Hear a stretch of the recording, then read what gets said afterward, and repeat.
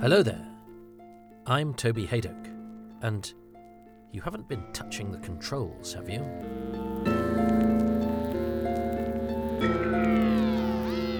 Welcome to Too Much Information, which aims to tell you the who, what, and when of Doctor Who, a television programme about things going wrong, but actually, isn't that what makes life exciting? Whether you're discovering the episodes for the very first time, or you know your Dr. Quinn from your planet Quinnis, then you're extremely welcome on this odyssey behind the scenes, which aims to go through the series one episode at a time. In this edition, it's an instalment created out of many of the ingredients that have blighted Doctor Who over the years, yet which, somehow, seem to be part and parcel of its brilliance. Lack of time, lack of money, and hasty improvisation with scant resources. So join me, Toby Haydock, as I give you the who, what, and when of Doctor Who, The Edge of Destruction. Or have you clocked that we might be in trouble? First broadcast on the 8th of February 1964 at 5:15 p.m. It starred William Hartnell as Doctor Who, William Russell as Ian Chesterton, Jacqueline Hill as Barbara Wright, and Carol Ann Ford as Susan Foreman. It was written by David Whittaker, produced by Verity Lambert, and directed by Richard Martin. It was watched by 10.4 million people, and the audience appreciation was 61.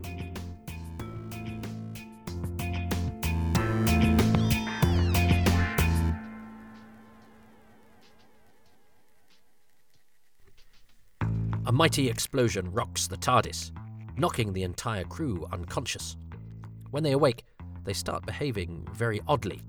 Ian and Barbara have a strange, stilted conversation, whilst Susan finds the food machine is sending out contradictory signals. The TARDIS doors open of their own accord, but close again when Ian approaches them. The Doctor has hurt his head, and there's a tense, uneasy atmosphere. Susan threatens Ian with a pair of scissors, and the crew muse on whether someone or some force might have entered the TARDIS when the doors opened. The scanner isn't proving trustworthy either, showing contradictory images including a shot of a planet and starscape that then fade out after a blinding flash. The Doctor accuses the school teachers of sabotage, and all the clocks and watches in the ship begin to melt, as if time itself were collapsing.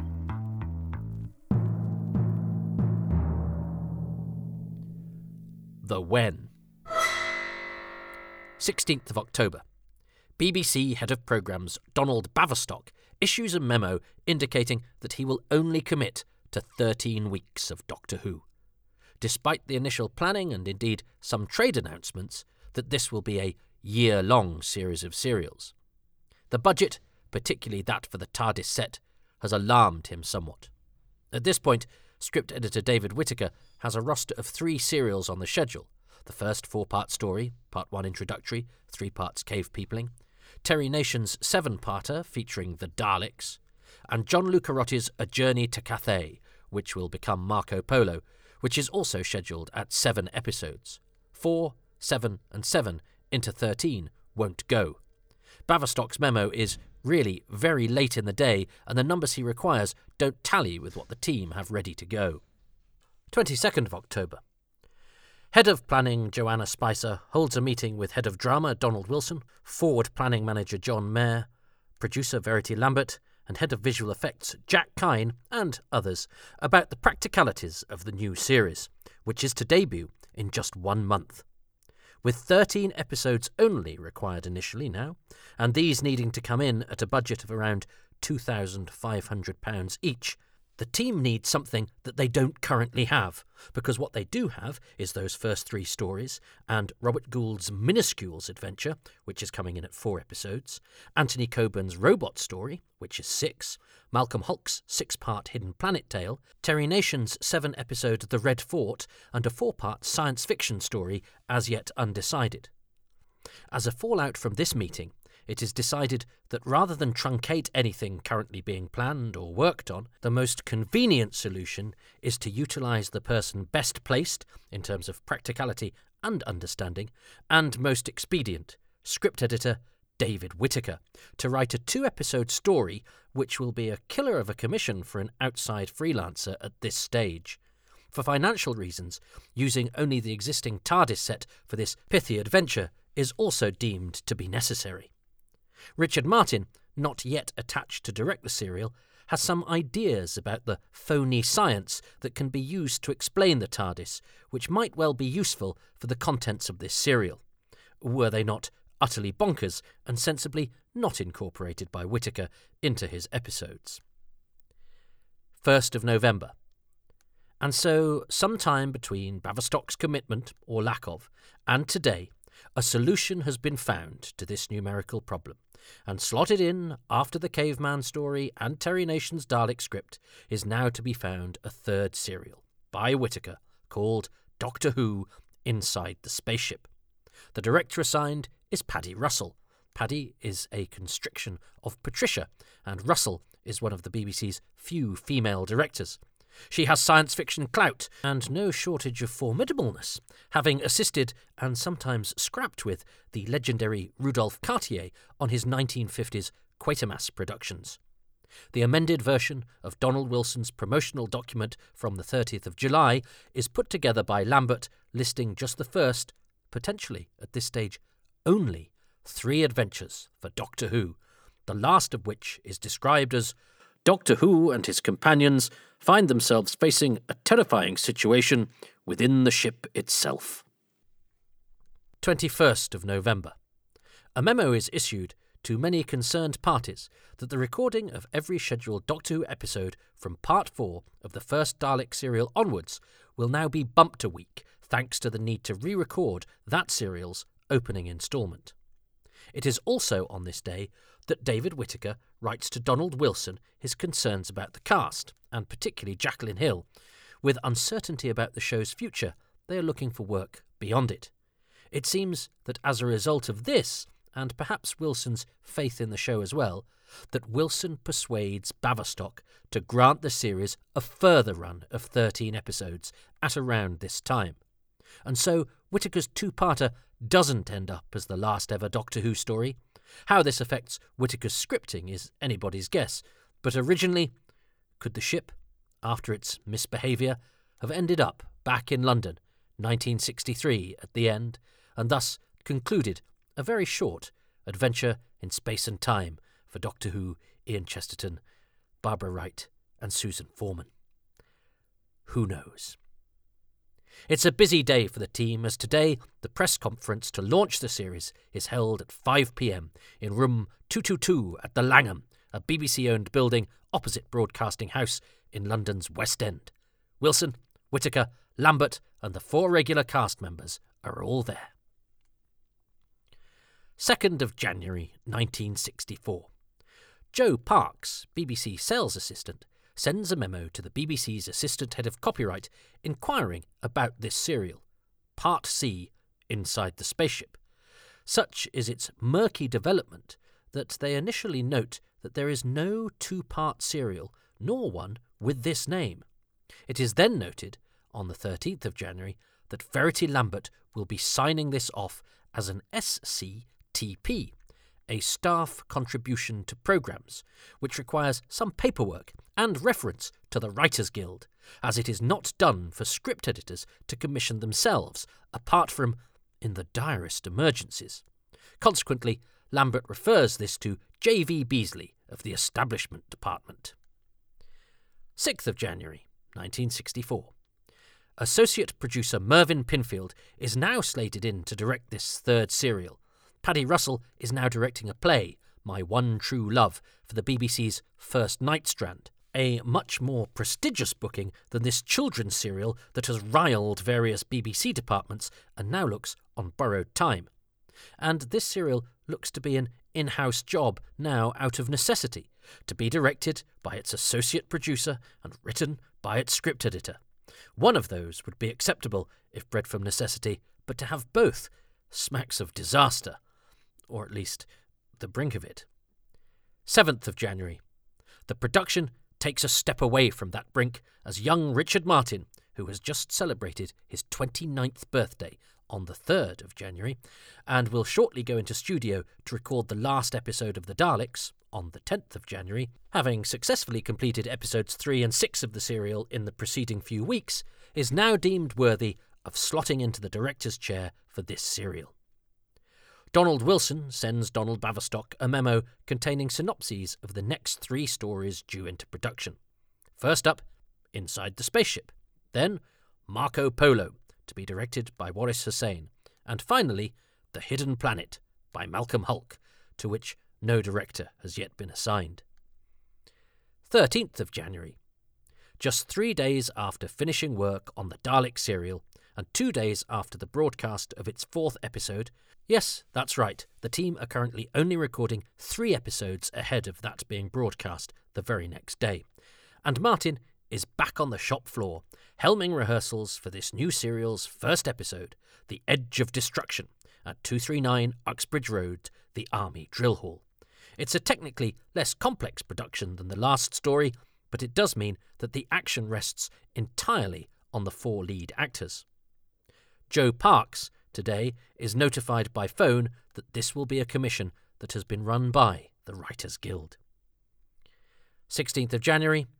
On the last day of rehearsals, Carol Ann Ford is quoted in a newspaper giving viewers a taste of the serial to come when describing how she's finding working on the show. I'm really loving it, she tells Bill Ford of the Ilford Recorder. For instance, during the next few weeks, we all go mad. And how often do you get a chance to do that? 17th of January. The Edge of Destruction is recorded at Lime Grove Studio D. During camera rehearsals, in the afternoon, the Radio Times takes publicity photographs of the regulars, and the results are used as publicity cards for Russell, Hill and Ford. There's a great one taken of Hartnell at the TARDIS controls, but the famous one of him in the Astrakhan hat from the first story ends up as Hartnell's publicity shot. The photo call takes place during the tea break, which is between 3:45 and 4:15 p.m, after which there is a camera rehearsal until 7 p.m. Supper is then scheduled until 8 p.m, line-up from 8 p.m. to 8:30 p.m, and then recording, getting the whole thing in the can, takes place between 8:30 p.m. and 9:45 p.m. The episode's costs come in at £1,480, just over £1,000 under budget, which is just what the series needs, and so this is doubtless met with great enthusiasm by Lambert seniors. 6th of February. The Radio Times previews the serial. The accompanying photo, which depicts events from episode 1, actually seems to have been taken during the recording of episode 2. The article restates the premise that the Doctor and Susan are from another world and time, and that they are trying to return Ian and Barbara home to the 20th century. It also emphasises that the ship is still only partially under the Doctor's control. Something not really mentioned anywhere in the story is given as part of the premise for this episode, and so makes for interesting reading. Doctor Who has decided to experiment with the ship's guidance system in a desperate effort to regain his bearing. He juggles with a new combination of levers, there is a violent explosion, and the ship stops dead. This text, which is probably written by Whittaker, maybe echoes an earlier or developing aspect of the final story, or perhaps it's just a piece of enticing hyperbole. It certainly ends on a spooky note. Has the open door admitted a 5th presence, unseen, but nonetheless powerful? As viewers will see, the answer to that enticing suggestion is, no, it's a stuck button. 8th of February. The Edge of Destruction is broadcast on BBC television. Its 10.4 million viewers constitute the same number that watched the previous instalment of Doctor Who, the last episode of the Dalek serial. The audience appreciation is 61, lower than the last 5 Dalek episodes, but higher than that story's first 2 and all episodes featuring cave people. The Lancashire Evening Telegraph, on the day of broadcast, runs a story about the series. The article, entitled "Just How Wrong Could You Get? Anyone Want a Crystal Ball, Slightly Chipped?" by Will Carter, suggests that Doctor Who should be moved to help bolster Monday or Thursday night viewing. So good is it, and so well has it done in the ratings. Carter also has a slight spoiler for viewers who, despite having episode titles, are ignorant about the number of episodes each new story has. This particular predicament, I gather, won't detain them very long. They'll be out of it next Saturday, and the good ship TARDIS will be off on another galactic lucky dip. Carter has been impressed with Doctor Who, especially as, when he first heard of it, he thought it would just be an amiable filler-type serial, hence his offer of a chipped crystal ball. If he'd seen the production documentation, he might have realised his crystal ball was very nearly right. The Bournemouth Evening Echo uses today to ask why there are no adult serials like Doctor Who. Doctor Who's success is understandable, it states. It is interesting, exciting and unusual, and has the scientific element which is always popular. There is no doubt that a large proportion of the viewers who watch it and enjoy it are adults. It's time we grown-ups were given another good science fiction serial. A real thriller strong enough to keep us away from the bingo or send us hurrying home from work. If Doctor Who can draw nearly 7 million viewers, a first-class adult serial would have an audience twice that size. The South Wales Evening Argus does a little preview of the episode. Doctor Who and companions, whose adventures regularly hold the attention of an audience of 6 3/4 million viewers, begin a new time and space journey tonight and end up prisoners of the fourth dimension. Note that the viewing figures being trotted out in these articles are a bit low and behind the times, but certainly seem to be as a result of some kind of official release. As the Wolverhampton Express and Star says today, though they have left the Thals and the Daleks behind, the crew of the BBC spaceship TARDIS have further troubles ahead of them. In the next episode of Doctor Who, which has been commanding an audience of nearly 7 million viewers, the time travellers fail in their attempt to re-enter the 20th century. The TARDIS develops a fault. Doctor Who is unable to correct it, and he and his companions are becalmed in a time vacuum as prisoners of the fourth dimension. 10th of February. Whittaker is given formal clearance to write the story. Good job too, as he already has, and the first part has been on telly. A memo from J.V. Beasley, establishment assistant, to Verity Lambert approves Whittaker to write the 2 episodes, which the handwritten note call Inside the Spaceship, for a fee of 250 guineas per episode, or a total of £525. 12th of February. The BBC Programme Review Board convened to discuss the latest programmes, and head honcho, controller of BBC programmes Stuart Hood, expresses the opinion that the scene in which Susan brandishes the scissors and then stabs her spacebed with them digressed from the code of violence in programmes. Doreen Stevens, head of family programming, is not an entirely objective objector to the episode. The Family Programming Department is newly formed out of what had been children's and women's programmes, and its operatives feel that Doctor Who should have been under their jurisdiction all along, not that of the Drama, Series and Serials Department. So it is no surprise that Stevens also makes her dislike for the scissors scene known. This results in a few harsh words for Lambert, who learns not to use such imitatable violence again. 17th of August, 1967. The episode is cleared for wiping today, although copies survive at BBC Enterprises, including an Arabic dubbed version of both episodes of the story and a Spanish version of this episode, The Edge of Destruction. The series has been available in Spain with episodes entitled La Edad de Destrucción, translation The Age of Destruction, and Al Borde de Desastre, At the Edge of Disaster. The serial is also marketed as Beyond the Sun, which was actually a working title for the second story, now commonly referred to as The Daleks, and would continue to be vaguely connected with this story for many years hence, including in Peter Haining's Doctor Who A Celebration book. 22nd of November 1978. An extract from the Arabic dubbed version of the episode is shown on the BBC programme Nationwide. The What? Let's start with the title. Yes, it is largely called Inside the Spaceship on documentation, although it's just called Serial C on the scripts, which as titles go isn't much worse. But as this podcast is brought to you by someone who learned his Who in the 1980s, as far as too much information is concerned, the story we are talking about is called The Edge of Destruction, for that is how it is known on the books and videos and DVDs of the story.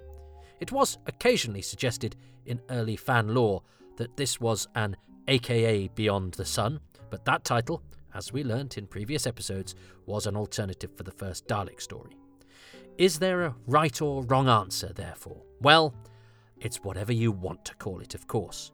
But we all know what we mean, whether we call it Inside the Spaceship or The Edge of Destruction. So let's not start an argument, or one of us might reach for the scissors.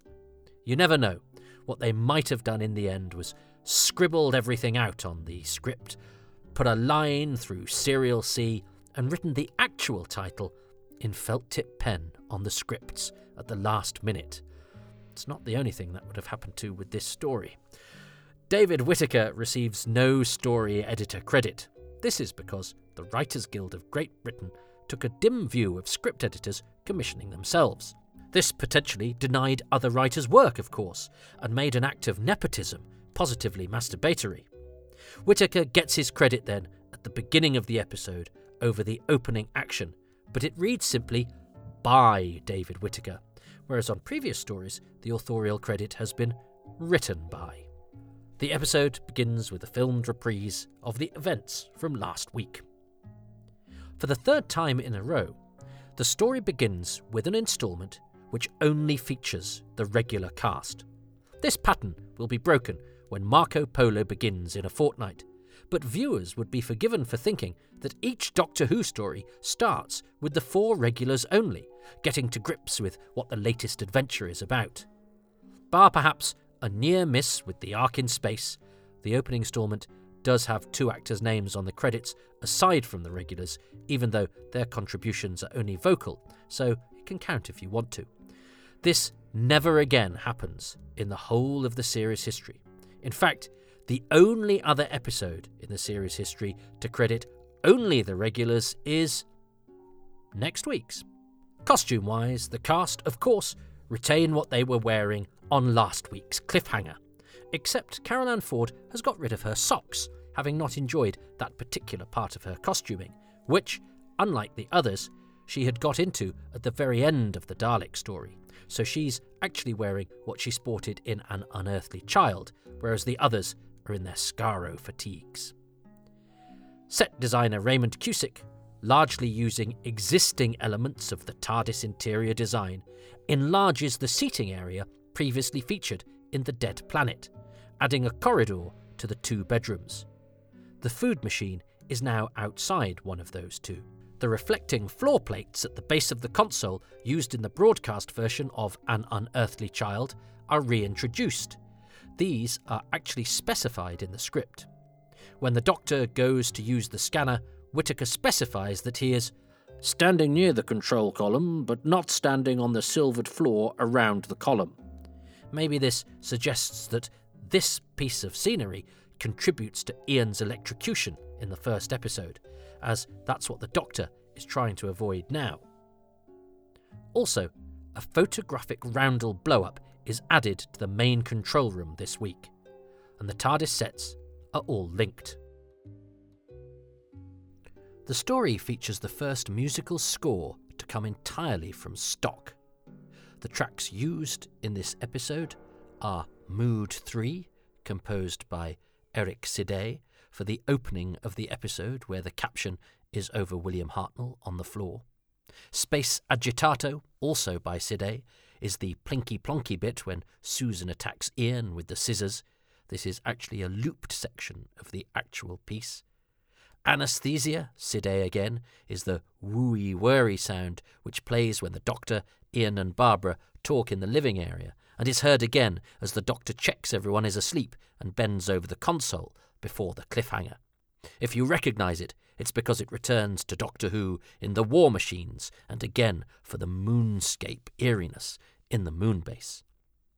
Alan Langford's Strangers in the Fog is the piece augmenting the shots of the planet and stars on the scanner, whilst the gong crash used at the end of that planet sequence and the end of the clock melting sequence is from Stress and Anxiety, another Langford number.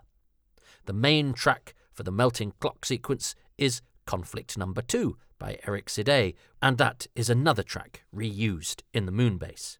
The P as B paperwork doesn't actually identify all of the music used in the story, but over the years this has been pieced together by musical scholars.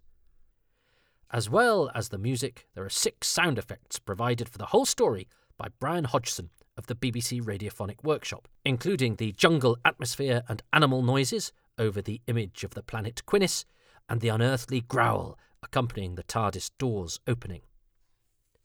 The music costs are given in the brochures that accompany the discs containing them. Each 30-second cue would cost the production 20 shillings to license. Any more than 30 seconds, and another 20 shillings is added. Compared to the music for the previous story, specially composed by Tristram Carey, which came in at around £42 for an episode's worth, you can see why stock music becomes an attractive option, especially on a money-saving 2-parter.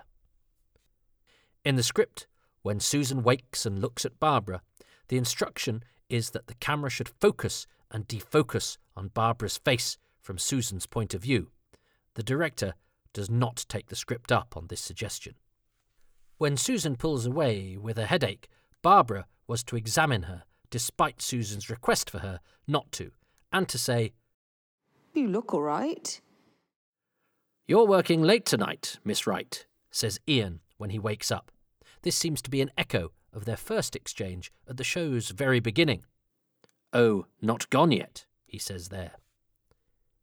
When Susan is in her bedroom, the script makes a request that isn't fulfilled now, but is an idea that will be used in future episodes.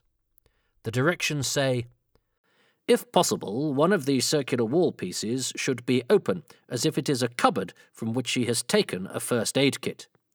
She is also looking at various bottles and tubes.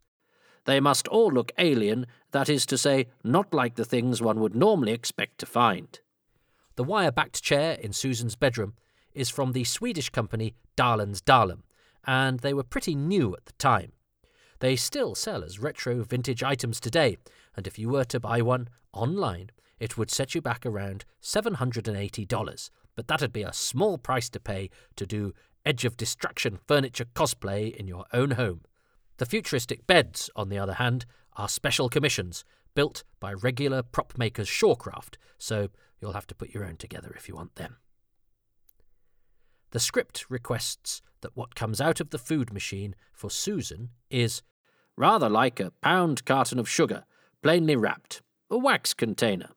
The script also requests a shot of dark corners when Susan gets a little agitated. This request for the camera to look into the ship's dark corners happens again later, but it's not a motif the director decides to go with.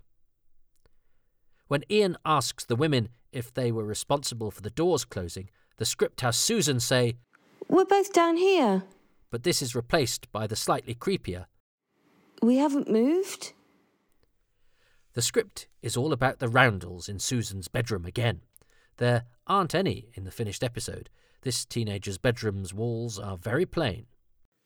She presses a switch and 3 of the circular wall pieces descend and a wall bed is revealed, it says. It also wants the camera to focus and defocus on Ian as it had done on Barbara earlier, but once again, this doesn't happen. The chief deviation from the script is that, in the scissors sequence, Susan holds them, takes a step, and then she drops them before falling unconscious along the bed. She does not scream like a madwoman and stab her bendy space bed with them, so this must have been worked out by the actors and the director downwind of David Whittaker. After this sequence, there is a recording break. The recording then picks up with a close-up shot of the scissors to signify the passage of time. The Doctor's line after the recording break, in which he supposes that the ship must have put them down somewhere, is not in the script, and so is a late addition. The scene was supposed to begin with Barbara asking where they are, which is now a rejoinder to this new opening line. In the script, Barbara was to say, No. when the Doctor asks if she has been touching the controls, but Hill opts for a more powerful, silent reply, simply walking away from the old man. Good choice. There's a mix-up. When Ian has asked if an animal or a man could have got into the ship, he says them the other way round than they are in the script. Hartnell declines to give Hill the chance to finish her line. She is supposed to suggest an intelligence before he comes in with his observation that this isn't logical. So she says it after his interruption, which means he has to repeat his line, but with a "as I said" in front of it. Hartnell's line about being very patient with her is an addition too, and it's fair to say they're all circling around what is on the page here, rather than charting the exact course of the writer's words. Most of Hartnell's young mans to Ian are additions as well. There is a recording break after Ian joins the Doctor at the fault locator, with the break used to capture the instrumentation blurring from the Doctor's point of view, which then becomes the end of this sequence. The food machine is then taken down and removed as it is no longer needed. Anything to expedite home time. Recording then begins again properly, in Susan's bedroom. In the bedroom scene, the script wants us to show that Susan has the scissors sequestered in her hand before the dialogue begins, but this doesn't happen. Barbara takes the scissors off Susan much earlier in the script. After she's told her to give them to her, she wrests them from the teenager. In the episode that we have, though, the tension is maintained for longer, with the dialogue played out alongside the scissor brandishing. After the bedroom scene, there's another recording break, this time to reposition the cameras. The programme gets rather meta when the TARDIS scanners show the English countryside, accompanied by some birdsong, with the Doctor stating that it is just a photograph, which in reality is just what it is. The next photograph is of the planet Quinis, which gives viewers a tantalising suggestion about previous adventures had by the Doctor and Susan that we have not been a party to. The possibility of off-screen adventures is one that will expand the series canon, let's say, quite a lot in future years. Susan was meant to say that it was 6 or 7 journeys back, but on screen this is reduced to 4 or 5. The sequence of the planet on the monitor is specified in the script as being Earth. The starscape was to fade to a blank screen before the explosion/blinding light, but this doesn't ultimately happen, and the planet clearly isn't Earth. The planet shown on the scanner is also seen at the end of the Space Museum, representing Skaro. It's possible that the same sequence of images is also used at the end of Galaxy 4 to illustrate Kemble, as the script descriptions are very similar. It reads, "We feature 1,000,000 stars." Well, it actually says starts, but they clearly mean stars. "Then, a closer shot, as a planet is isolated. Mix, shot of the chosen planet." As this is specified as a photo caption, and they haven't been averse to reusing this planet, it is not unreasonable to guess that we might see it again there. There's a great stage direction for when the Doctor accuses Ian and Barbara of sabotage. "So far, the Doctor has been pleasant, if sarcastic. Now he stiffens and his eyes gleam malevolently." And it's fair to say, Hartnell does what is required. Unfortunately, then, when he accuses them of knocking him and Susan unconscious, it is he who is on the brink of disaster, and he doesn't quite manage to get the words out. In Barbara's excellent speech, the Doctor's rhubarbed interjections, and Barbara's point that the heroism the teachers did on Skaro was not just for them, but for him and Susan as well, are additions to the script. Before Barbara was to react to the melting clock, Susan was intended to tell her grandfather that Barbara is, in her big speech, talking sense. In the end, it looks like this would probably have held up the action, so Hill goes straight from her chastising into her horological fear. So Ford only gets to approach Hartnell without time to get a line out. The close-up of Ian's wristwatch is not a close-up of William Russell's wrist. It's camera 4, doubtless trained on a crew member. After Barbara has thrown her watch away, Susan was to have a line accounting for what they've just witnessed. We're somewhere where time doesn't exist. When nothing exists except us. Interestingly, when there is a young man in the script for the Doctor, when he's telling Ian there is no time for manners, Hartnell decides not to use it. He was also to say that they are all poised in the cosmos, but he doesn't. The script wants Barbara to be wearing an attractive night robe, but Miss Wright instead opts for a black number. At the end of her chat with Susan, she closes her eyes to sleep, but in the script she sits on her bed. Suddenly she looks about her. She is conscious of being alone. The stage directions for the final sequence of the episode have the Doctor muttering to himself, "That's all right," and "yes." The cliffhanger is described thus. Suddenly his head moves up. He is aware of something behind him. 2 hands come into frame behind the Doctor. The Doctor turns. See you of his face. Director Richard Martin instead decides that we need to have the mysterious hands around the Doctor's throat instead. The closing titles read, title music, Ron Grainer, BBC Radiophonic Workshop, dropping the "with thee" that connected Grainer and the publicly funded Wizards of Sound on previous episodes.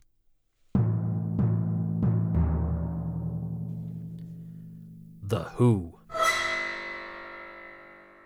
Richard Martin. Richard Martin, the director of The Edge of Destruction, was born Richard Martin Thomas in Battersea, London, next to the Dogs Home, on the 3rd of January 1935, and then moved to his grandmother's house in Grafton Square in London. Said grandmother had been an actress, as had his grandfather, but they had forbidden Richard's father, Arnold, from entering the profession because, she said, he wasn't tall enough. So Arnold persisted, but only as a committed amateur. Arnold instead became a telegraphist and was an ARP warden during the war. He didn't get conscripted, as telegraphy was a reserved profession. Richard's mother, Mary, was a pianist and teacher who gave private lessons, and Richard and his 2 brothers Anthony and Malcolm, a fourth, the comedian Hugh Thomas, came much later, moved with the family from Clapham to Streatham and then to a flat in Denham, Buckinghamshire, which backed onto the film studios there. Their close neighbour in Denham was a young director called David Lean, who, for casting purposes, checked out the local amateurs.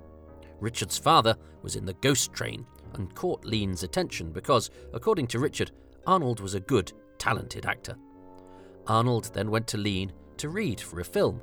He was unsuccessful, but at this casting, Lean asked Arnold if he had children.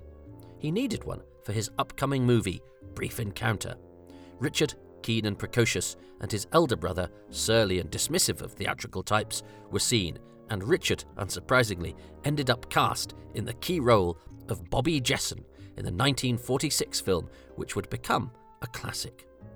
Brief Encounter led quickly to another big-screen role for young Richard, as young Sam Donovan in Hungry Hill, 1947. In both films, he is credited under his birth name, Richard Thomas. Richard was educated at the prep school Gayhurst in Gerrards Cross, but was, and this is his own assessment, a dunce. He then went to the King Alfred School, Golders Green, and the teacher there, Renée Soskin, cast him as Oberon in A Midsummer Night's Dream in her open-air production, and then as Richard III and Hamlet, which he played aged 16. Soskin was well connected, and young Richard was introduced to Anthony Quayle, which led to Richard being hired to appear in the 1952 season at the Shakespeare Memorial Theatre, Stratford-upon-Avon, which would later become the Royal Shakespeare Company. Richard, at 17, started in The Crowd in Coriolanus, but was soon playing Fleance to the Macbeth of Ralph Richardson and a Shape to his Prospero. The following year, he was, amongst others, the ghost of Prince Edward to Marius Goring's Richard III, and Stephano to the Shylock of Michael Redgrave in The Merchant of Venice. Here, he rubbed shoulders with another future Doctor Who director, Michael Hayes, and with the actor Bernard Kay, who he would go on to cast many times on television, including in Doctor Who in The Dalek Invasion of Earth. After 2 years, then, with the company, Glenn Byam Shaw, the director, dismissed him. He was told he was an experiment that hadn't worked, and packed off to Rep, where Richard, undeterred by this put-down, "I was very cocky," he says, feels he really learned the business. He went to Derby and then to Cleethorpes, where he had to learn how to act against the loud chiming every quarter of an hour of the clock next to the theatre. He worked at the Lyric Theatre Hammersmith, directed by John Gielgud in the Cherry Orchard, but it was at the Nottingham Playhouse for a couple of seasons where he really learned how to be an actor. He was also working with Bernard Kay again, and his roles included the key role of the battle-scarred Captain Stanhope in World War I play Journey's End, Florizel in A Winter's Tale, and Henry in Wojtek, which he played, according to the stage, as a neurotically intense, strangely old man.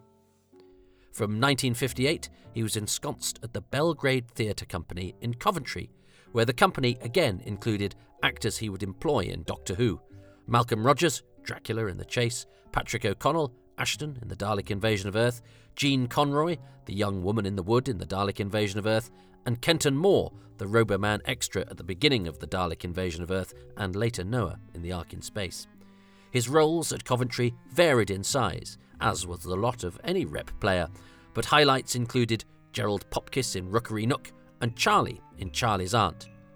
Richard was unsatisfied with some of the parts he was playing, and faced with the prospect of transferring to London's Royal Court, playing a small part in Arnold Wesker's Roots, he asked Brian Bailey, the artistic director, if instead of transferring, he could direct. After one successful production, Bailey made Martin associate director at the Belgrade, and the two of them did a production of Never Had It So Good by future Doctor Who producer John Wiles, but during the run, Bailey was killed in a car accident. Richard directed a few more productions at the Belgrade in late 1959 and 1960, and then directed at the Guildford Theatre later that year and again in 1962. His production of Long Day's Journey into Night featured Ian Thompson, David Blake Kelly and Dennis Chinnery, all from The Chase, whilst Piermaster had Thompson, Kay and Moore again.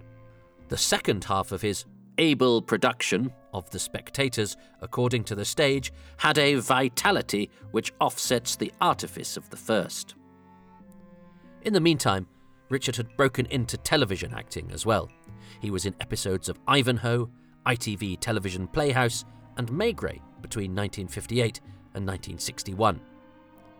He became the associate director of the Guildford Theatre, but wanted to work more on screen with the visual potentialities it provided for a director with his vision. He got an interview with the BBC whilst directing Corin Redgrave, no less, in Henry V, and so was able to impress the panel by name-dropping the quality of the company he was keeping, and so joined BBC Television on the director's course. The corporation was actually short of directors, so someone experienced and from theatre was in the right place and the right time. One of his exact contemporaries on the director's course was the Keys of Marinus' John Gorrie. Richard's first directing job for the corporation was the play Miranda and the Salmon in August 1963, starring Sylvia Sims and Jack Watling. Richard's Doctor Who work has, of course, been covered elsewhere and will be looked at in detail in future instalments of this podcast, so let's concentrate instead on some of his other TV credits. 1965's The Big Spender was a thriller about a policeman trying to cover up a crime. Martin directed the first episode and several others, casting Peter Hawkins and Patrick O'Connell from The Dalek Invasion of Earth and Malcolm Rogers from The Chase, and indeed most things that Martin directed, to be honest, among others, including the actress Suzanne Neve, whom Richard had married, having worked with her in theatre. Quick Before They Catch Us was a 1966 series about a group of teenagers, played by the likes of David Griffin, Colin Bell and Pamela Franklin, originally chosen for the Dalek Invasion of Earth to take over from Carol Ann Ford, getting embroiled in adventures. Martin directed the first 4-part story, Power of Three, but thinks of it now as a bit of a disaster. The whole story was based around a real-life camera obscura in Bristol, found by some kids, which led them into adventures. But Martin was obliged to do the whole thing in Lime Grove without a camera obscura. It was to be the first of many run-ins he would have with a producer who disappointed him. Martin's habit of changing the script if he found it wanting did not go down well with William Sterling. "My answer was, if you don't like what I'm doing, do it your f***ing self," says Richard now. He went to Scotland to shoot Ransom for a Pretty Girl with Nike Ariki and James Cosmo, a big break for the then young actor with a bright future ahead of him. Richard says that the BBC didn't really know what to do with him, and that he was difficult, and almost by default he was handed over to religious programming to make Strindberg's Easter in 1968 with Frank Finlay, Felicity Kendall and Dinsdale Landon, which became a high point for him. He left the BBC shortly after, though, to become freelance. He felt the serials department where he was placed was underfunded and rather looked down upon compared to plays, and this led to his dissatisfaction. Glenda Jackson asked Richard to direct more episodes of 1971's Elizabeth R., but he was unable to, as producer Roderick Graham had already allocated them. It was a job he was satisfied with the end results of, though. He was also happy with his work on 1972's Adam Smith with Andrew Keir, who had, of course, appeared in the big-screen version of one of Martin's TV stories, The Dalek Invasion of Earth, and Janet Munro, getting a heartbreaking performance from the latter, who was, at the time, racked by alcoholism. "At my best, I was working closely with the actor and was able to anticipate and understand where they were going," he observes. In 1976, he worked on the David Nobbs play Ah, Mr. Wignall, which he directed adroitly and shot the play tidily, according to The Stage. As for his production of Watch All Night in 1980, using his London locations to underline Tess's isolation, Richard Martin's direction built on a slowish start to become fast-moving and full of incident, said one review. His favourite piece was Rose Tremaine's Findings on a Late Afternoon, which starred John Nettles and featured an appearance from a then little-known David Bradley, later to play William Hartnell himself. Richard's 1981 production was the first and only time I did what I was more interested in, dream sequences and emotional tangles as opposed to police cars. By a coincidence of personnel, The Brief in 1983 had 2/3 of its directing roster made up from the men in charge of The Edge of Destruction, as Martin and Frank Cox were both hired to helm the show. A self-confessed, expensive and time-consuming director, Richard Martin continued with a lot of television and had a long career, which continued into the last decade of the 20th century with All Creatures Great and Small. Producers by now needed directors who would finish on time and on budget, and, Richard says, "I can say with some pride, I did neither." And so he found himself employed less frequently at a time when he was also teaching at Mount View Theatre School. He presided over their course Acting for Camera for nearly a decade. By this time, he had no more contacts in the industry, and so he retired. He's still in touch with Malcolm Rogers, his Dracula from The Chase, that actor he used a lot. Richard says he was often accused of casting his friends in everything, and the cast lists of his programmes bears that out. He is still also married to Sue, and lives in happy retirement with several dogs and 2 vintage motor cars, an Austin 7 and an Austin Heavy 12, which he enjoys tinkering with. He's currently learning the mandolin, having found the guitar a bit big for his 87-year-old hands. "So you can say I'm a failed musician. In my youth I was a failed sculptor. There's a sculptural element in some of my most successful TV directing. There's a 3-dimensional element to it. And I've just finished writing a 6-part adaptation of Strindberg's Hemser-Borna, which has only taken 20 years. So he's keeping busy, but not so busy that he couldn't give his time to ensure that this biography of him is complete and as accurate as possible. So thanks to Richard for that. And so ends another episode of Doctor Who, and what a strange one it is. The onus is almost entirely on the cast, who act it in a number of distinctive ways. Hartnell has a malevolent gleam in his eye as his paranoia and mistrust about his travelling companions takes hold, and he emits a menacing, calculating hostility. In contrast, Jacqueline Hill gets the meatiest moment, bringing the old man down a peg or two and, it seems, shaming him into a more contrite demeanour. It is a companion's lot that immediately after her dramatic hero moment she has to be terrified by the sight of a clock, albeit a melting one. Carol Ann Ford floats around, channeling more unearthly aspects of the child she is often called to play, and her stranger, distant look, coupled with her occasional alien malice, makes her an unsettling presence. The scene with the scissors is deeply disturbing, if you're so inclined. There's some probably unintentional but nevertheless effectively giddy, wobbly camera movement in on her as she frantically stabs her bendy spacebed, and it's all strange and unusual and a bit alarming, especially as scissors are such a recognisable household object. Never mind a Yeti on your loo in Tooting Bec. How about a schoolgirl stabbing you to death with a pair of pinking shears in Finsbury Park? William Russell, too, adds to the weirdness by playing much of this with a detached, strange emphasis. Given how the story turns out, this must be either because the TARDIS is playing with his mind or he's had a bump on his head. But still, coupled with the shadowy lighting on the TARDIS interiors and the eerie, unsettling incidental music, all from the cupboard, then you have an ingenious interlude considering the options available to the production team and the haste with which this was put together. The stock music is so effective, with the track Anesthesia triggering all sorts of remembrances of science fiction-tinged unease. You imagine you've heard it everywhere. It is, like the best of Doctor Who, familiar but unsettling, a perfect accompaniment for a programme designed to scare us in the comfort of our post-tea-time haze.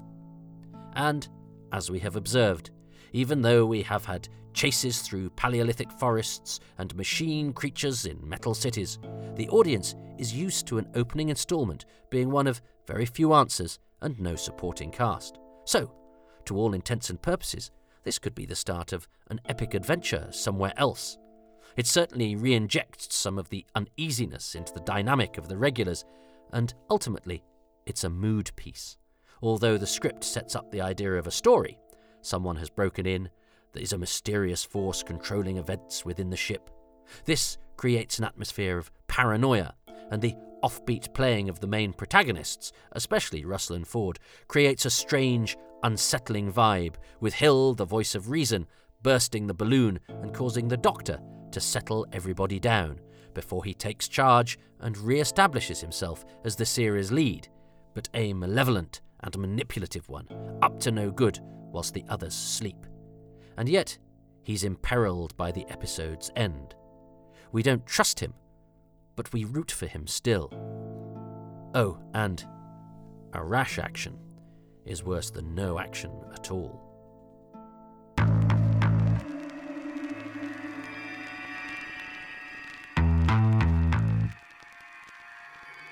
Doctor Who, The Edge of Destruction, featured title music by Ron Grainer, BBC Radiophonic Workshop. The designer was Raymond Cusick, and the associate producer, Mervyn Pinfield. Coming next, a series of explosions rocks the ship as it heads towards destruction, and the crew prepare for the end. That's next time on Doctor Who, Too Much Information. Next episode, The Brink of Disaster, or isn't that just literally another way of saying the edge of destruction? Too Much Information, The Edge of Destruction, was written and presented by me, Toby Hadoke, with extra special thanks to Richard Martin, and thanks to Simon Guerrier, Mark Ayres, Richard Bignell, Steve Broster, David Brunt, Peter Crocker, Graham Kibble-White, Jim Sangster, Rhys Williams, and Rhys Williams' dad. Additional voices were provided by Chrissy Bone and Shirley Houston. The series consultant is Richard Bignell, and the music for this podcast has been specially composed by Wayne Shepherd.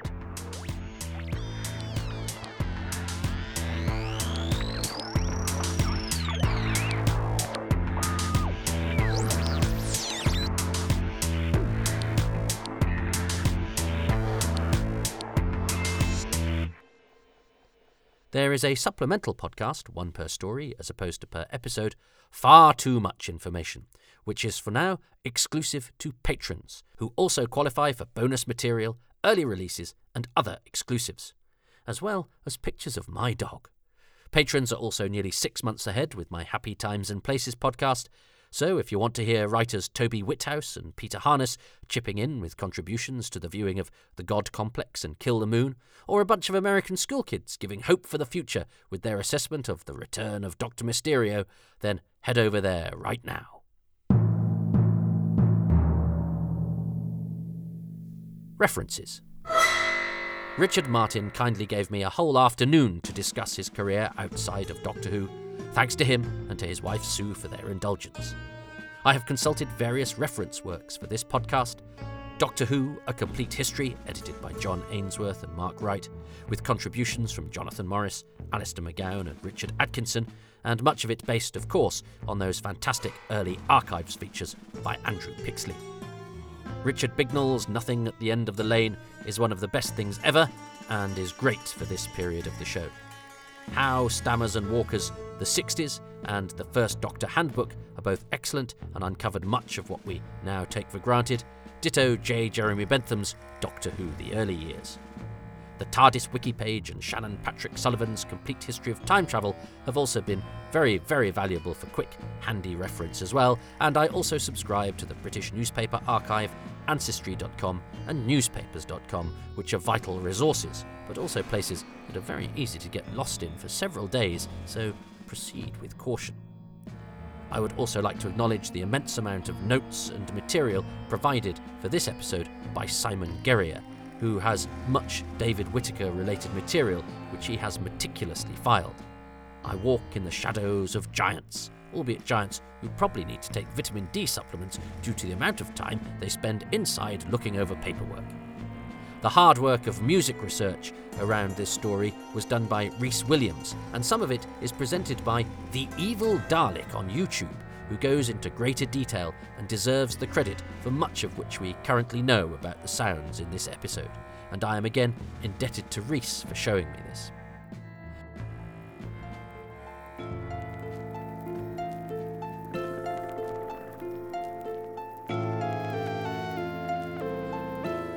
I would like to thank the many patrons who make these podcasts possible, and they include Stephen Moffat, Ruben Herfindahl, Adam Parker, James Bell, Lee Wakeley, Drew, Stephen Smith aka Dalek Fan, Risto Matti Saurillo, Peter Blackett, Andy Parkinson, Mark Sandham, Legion Henderson, Ian K. McLachlan, Joel Aarons, The Glory Hungry Christopher Meredith, Sam Estirem, John Rumfitt, Nathan Martin, Sam Hollingsworth, John Arnold, Shanti Day, Graham Knott, Murray Robertson, Jeff Sear, Andrew Nixon, Neil Little, Phil Mitchell, Mary Ann Plechetty, Ben Cook, Ben Cowdell, Chris Hyam, Fanman Sang, Brian Sinclair, Paul Gibbons, Pete Lack, Andy Bennison, Pete Burns, Peter Harness, Ronald Hayden, Rob Leonard, Richard Straw, Nick Tedston, Robin Bland, David Brody, Hugh Buchtman, Tim Burrows, Anthony Carroll, Phil Chapman, Ralph Chilton, Susan Christian, Steve Churchill, Mark Clues, Graham Cluley, Charles Coffin, and together at last, Dylan Rees and Nigel Bromley. Thanks to them and to all of the others.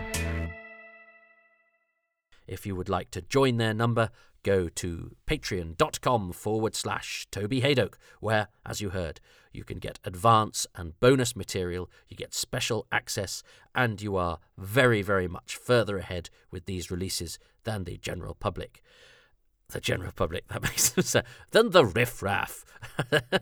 So yes, patreon.com/Toby Hadoke.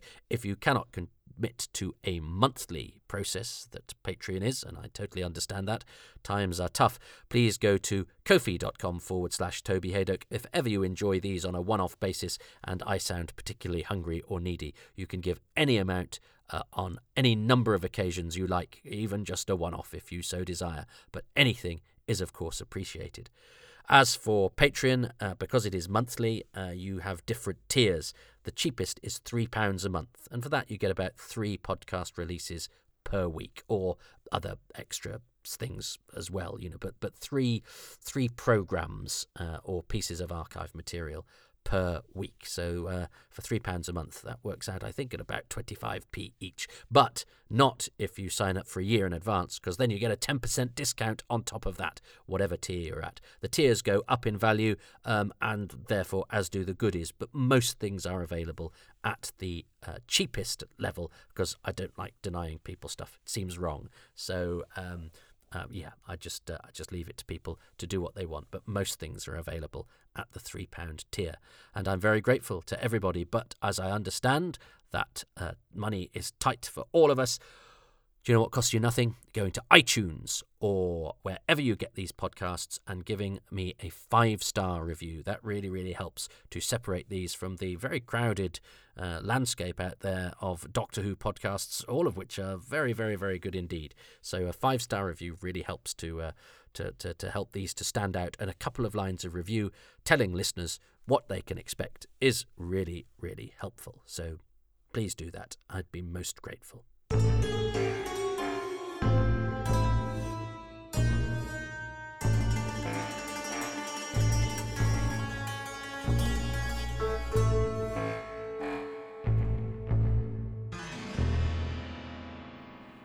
Come and see me do comedy every Tuesday at Excess Malarkey Comedy Club in Manchester. There's an archive online at twitch.tv/Excess Malarkey of the online shows that we did during lockdown, where we had comedians from all over the world. And so there's selected highlights there, twitch.tv/Excess Malarkey. And that's also where we do our monthly online Twitch show, which we've carried on doing, even though, hopefully, as I record this, there is not a trace of plague left in the world.